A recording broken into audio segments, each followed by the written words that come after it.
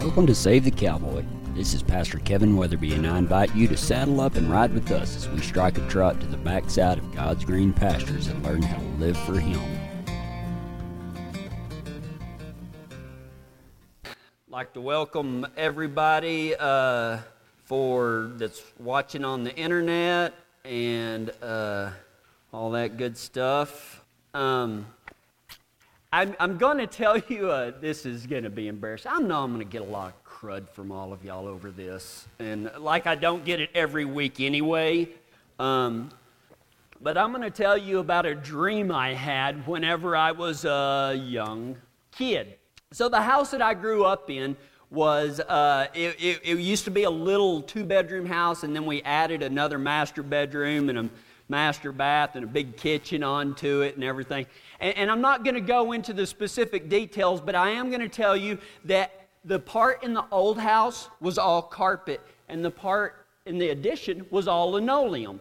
And there was a door installed from my brother's room that opened right up into the hallway that was added on, so that if my parents needed to get to us, they didn't have to go all the way around.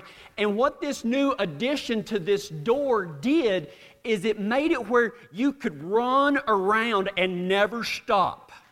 We got in so much trouble. I mean, we didn't have Nerf dart guns back then, so, BB guns in the house, can run around and shoot each other. It's one of the. Don't try that at home, children. Goy, where are you? Don't do that. And so anyway, you know how some dreams are just so vivid? Well, one night, you know how it just kind of drops you in like you've been beamed from Star Trek or something. You just start the dream in mid-deal, and I am hooking it around this deal, and there is something big, mean, scary, claws. I can hear them just ripping into the carpet. And of course, whenever I came out of my brother's room, there was a wall because you had to make a right to go down the hallway. It's linoleum.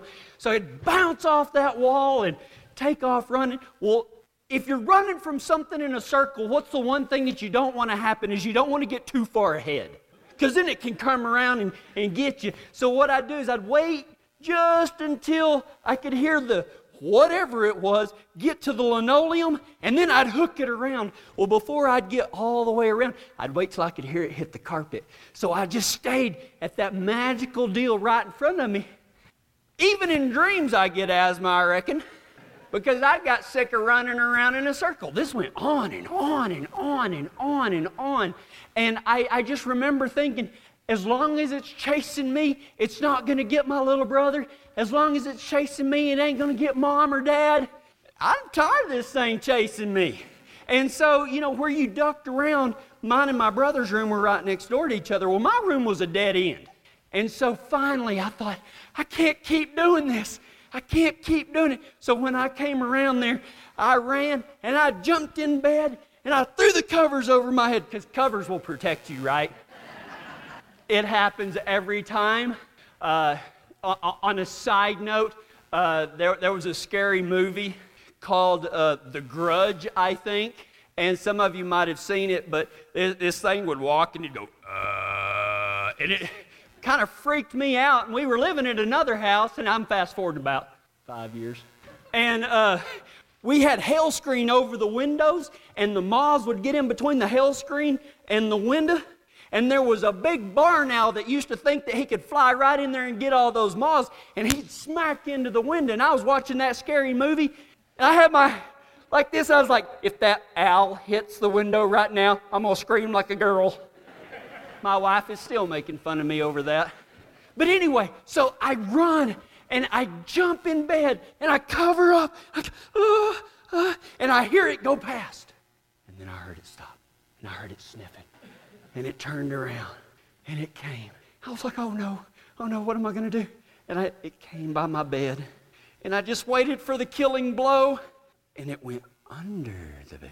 And I remember feeling it, don't breathe, as it pushed the mattress up, because this was a big thing. Of course, it fed under a twin bed that was this big, but who cares? And it went under the bed, and I'll finish that story in just a little while. you've got your Bibles, turn to Matthew chapter 16. What are y'all? Oh! Matthew chapter 16. In Matthew chapter 16, Jesus is hanging out with his boys, with his disciples. He's hanging out and they're visiting and everything like that. And all of a sudden, they had been together right now about 2 years or so. Okay? So he has been discipling. Now, understand that these disciples, they didn't go to seminary. They weren't already preachers. These were fishermen and tax collectors and stuff like that. He had a lot of teaching to do, okay? And so he'd been teaching these boys. They were basically living together for about 2 years. And then all of a sudden, Jesus pops up one day and asks a question. He says, who do y'all think I am? Who do the people say I am? And some of the disciples, they spoke up and they said, well, some people are saying that you're John the Baptist. Have you ever noticed when you're scared to answer, like, this is what I think, it's always other people that say it? Well, some people are saying you're John the Baptist. Some people are saying that you are Elijah. Some people are saying that you're Jeremiah or one of the other prophets. So they answered with the common thought of the day. We have people in our church today that if Jesus was to come and say, who do you say I am? Some people would fail miserably at that. We have people in church today that don't know who Jesus is. They'd say something like, well, he's God's son. He's a guy that died for our sins. He was this dude that never made a mistake, and they nailed him to this big old cross, and it was just horrible. Well, wait a minute, aren't all those things right? In Matthew 8:29, says, what do you want? Let me back up. In Matthew 8:29, a lot of us will say, he's God's son, he's this, he's that, and he's this. Because I know he's God's son, because I know he was crucified, because I know he was perfect, then I must believe in Jesus and I must be going to heaven. But hang on, in Matthew chapter 8, verse 29, Jesus comes across one of them big old bodies of water. I don't know which one it was, probably one of them. I don't remember. Anyway, so he walks up there, and there's these two guys that have been terrorizing this cemetery. They've tried to chain them up. These guys can break the chains and everything like that. They're demon-possessed. Well, Jesus comes walking up there, and immediately the demons say this. What do you want with us, Son of God? What do you want with us, Son of God? Have you come to torture us before the appointed time? Now think about that for a second. A lot of us will say, oh, he's God's son. He's the guy that died on the cross. Even the demons know that. Just because you think that and believe that doesn't mean anything. Belief comes from inside. What do you want with us, Son of God? They shouted. Have you come back to torture us before the appointed time? Even Jesus asked his own guys that he has been discipling, he's been hanging out with, he's been teaching them how to do everything. He asked them and they said, oh, well, Elijah, Jeremiah, who are you? And he's been with them for two years. Let's talk about Paul. Paul, formerly known as Saul, was by his own words, a Pharisee of Pharisees. Now, for years, I didn't even know what a Pharisee was. A Pharisee is a real religious fella that they have like hundreds and hundreds and hundreds of laws that they claim to be so holy because they follow all of these laws. And they walk around looking down their nose at everybody that doesn't do as well as they do. And they pray in the streets so people can see how holy they are. Blah, blah, blah, blah, blah. Well, Paul, formerly known as Saul, he's Saul at this time, said, I'm a Pharisee of Pharisees. Man, this guy is holy with mayo, okay? You see what I'm saying? That was kind of dumb. So anyway, this guy is all that, okay? And then Jesus comes, he dies, and what does Saul do? Saul goes out and rounds up Christians and kills them. As a matter of fact, he held the coats. The first person to die for Jesus Christ was a guy named Stephen.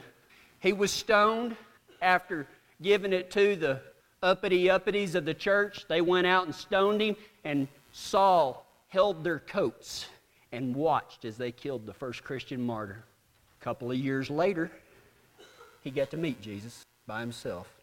But you know what? There are still Pharisees of Pharisees in the world today. There was a guy that came up to me and said, "You're going to hell for writing the Simplified Cowboy version." I said, "Oh, really?" He said, "Yes, you are." I said, "Why do you figure that?"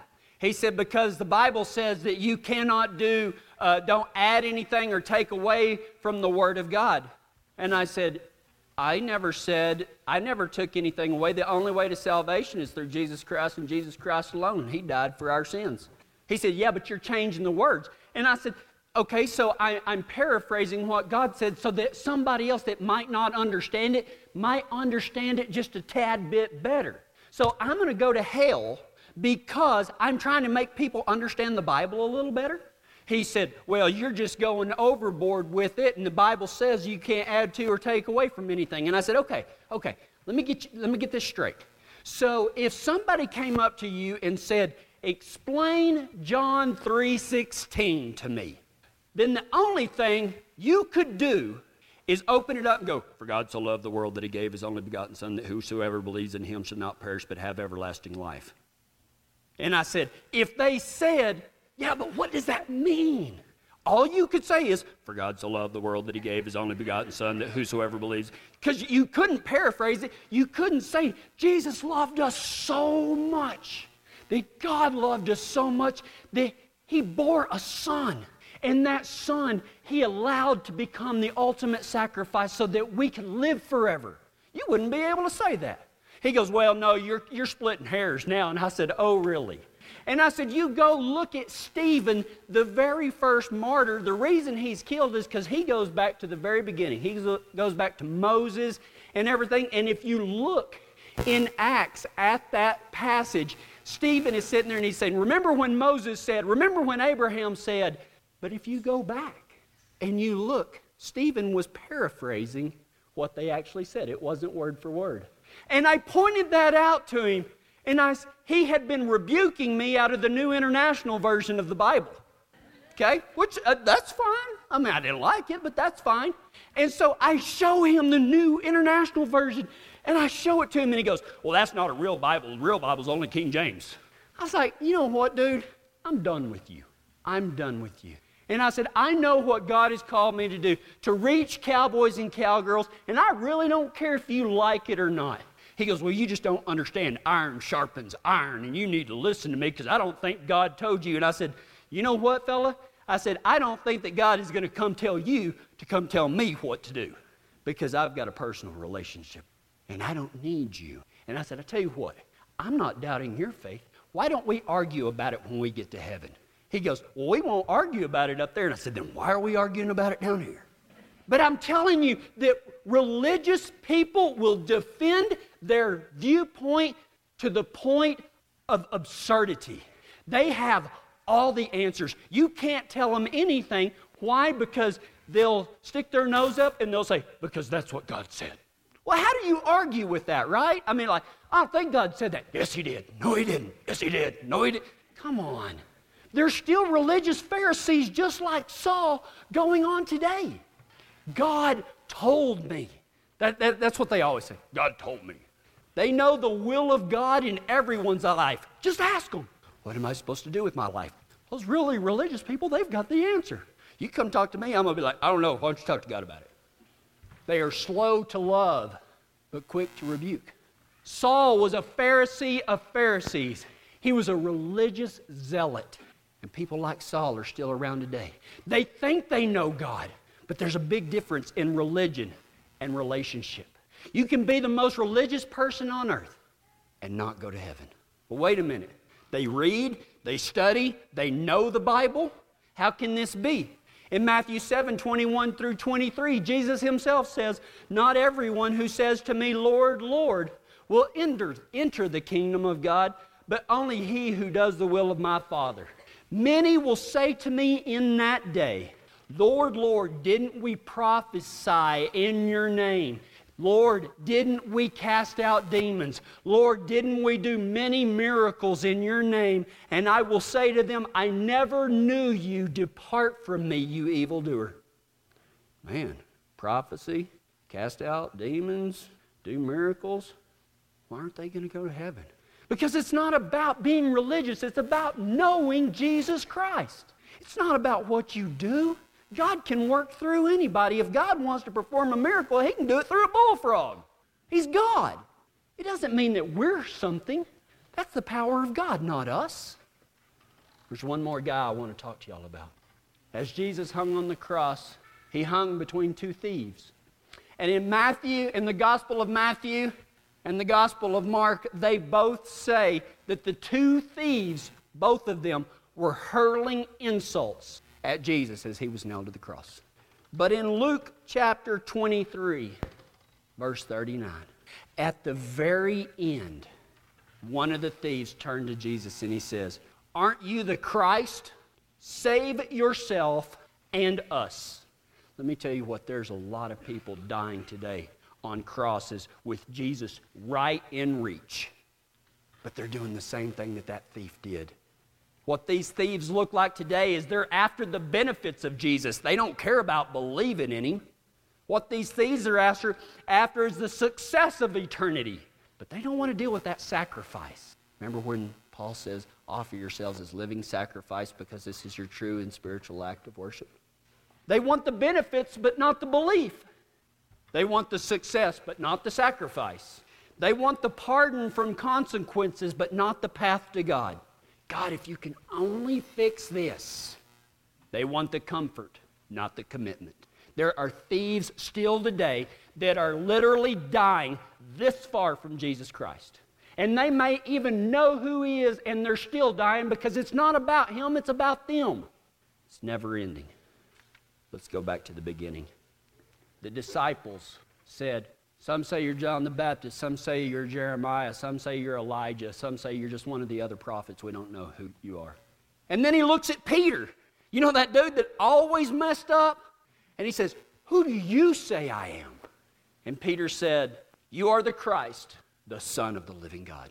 He knew who Jesus, despite everything. And let me tell you what, if you go to that scripture right there, if you will go there after Peter says that, Jesus he heaps all, he says, on this I will build my church, the fact that He was the Son of the living God and everything. And the very next thing that happens is Jesus says, and I'm going to die. And Peter said, I ain't going to let it happen, God. And Jesus turned around and said, get away from me, Satan, for you are a stumbling block.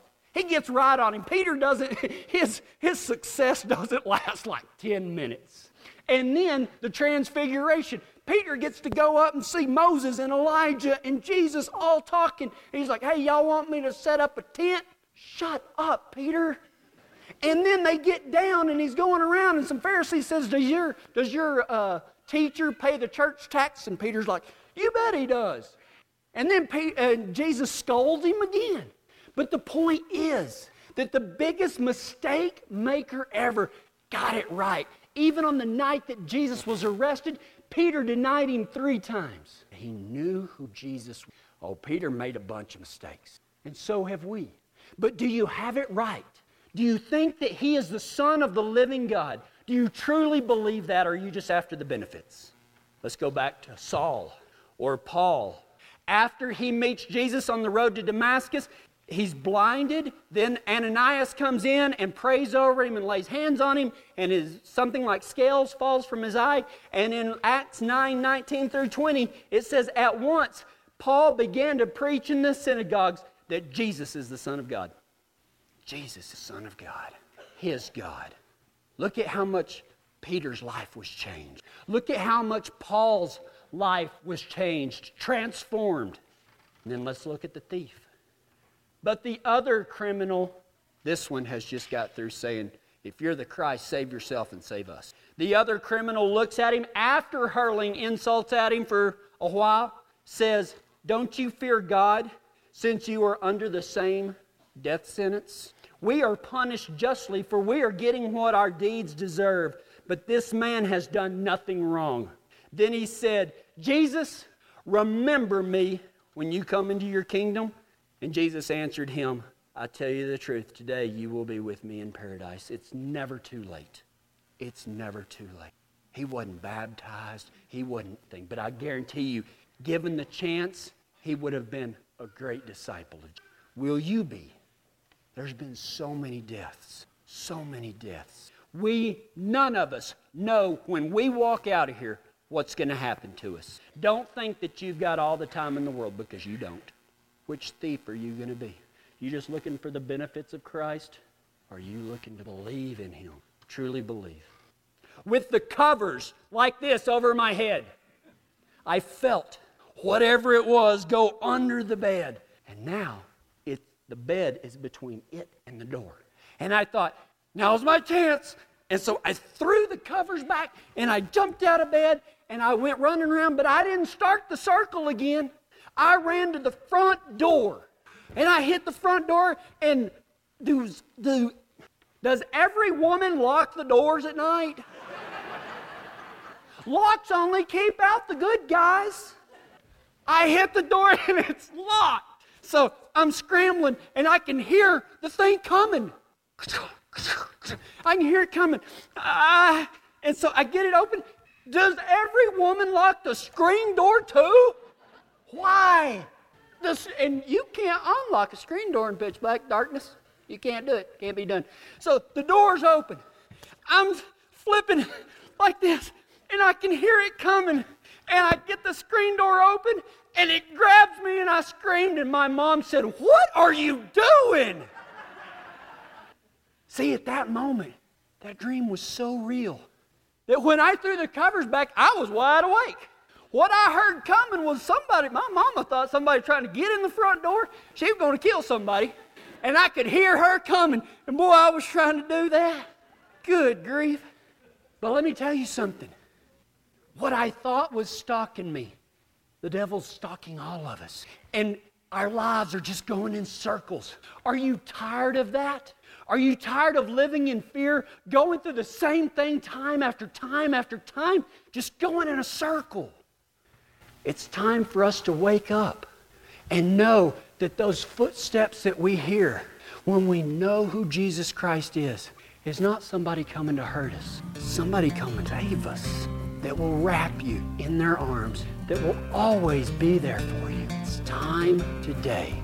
Jesus is coming back real soon for all of us. And I'm not saying that He's going to be here next week or next month or 10 years from now or what. But I guarantee you're going to meet Him in your lifetime, because if He doesn't come back before you die, the second you die, you're going to get to meet Him. What is He going to say? Is He going to look at you and say, "Well done, my good and faithful servant. Enter into thine rest"?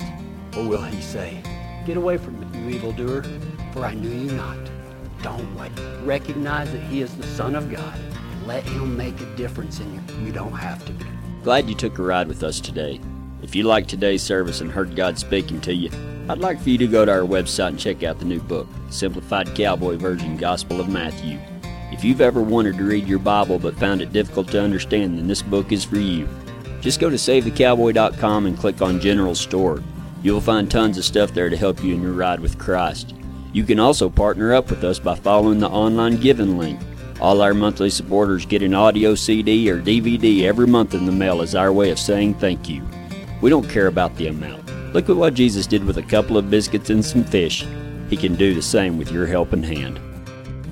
I know you couldn't help but notice all the great music playing in the background. You need to stop what you're doing right now and go by BarryWardMusic.com and check out his new album, West of Dodge. This program wouldn't have been possible without these fine folks. Tumbleweed Hay and Hauling, 303-324-8217, WesternLLC.net. Look East Realty, 303-644-4444. Double H Heating and Air, 303-669-8911. Integrity Auto Repair, 303-621-2845. And Comanche Creek Enterprises, 303-619-7030. Please support businesses that aren't afraid to show their faith. Call them today or go by SaveTheCowboy.com and click on Sponsors for more information.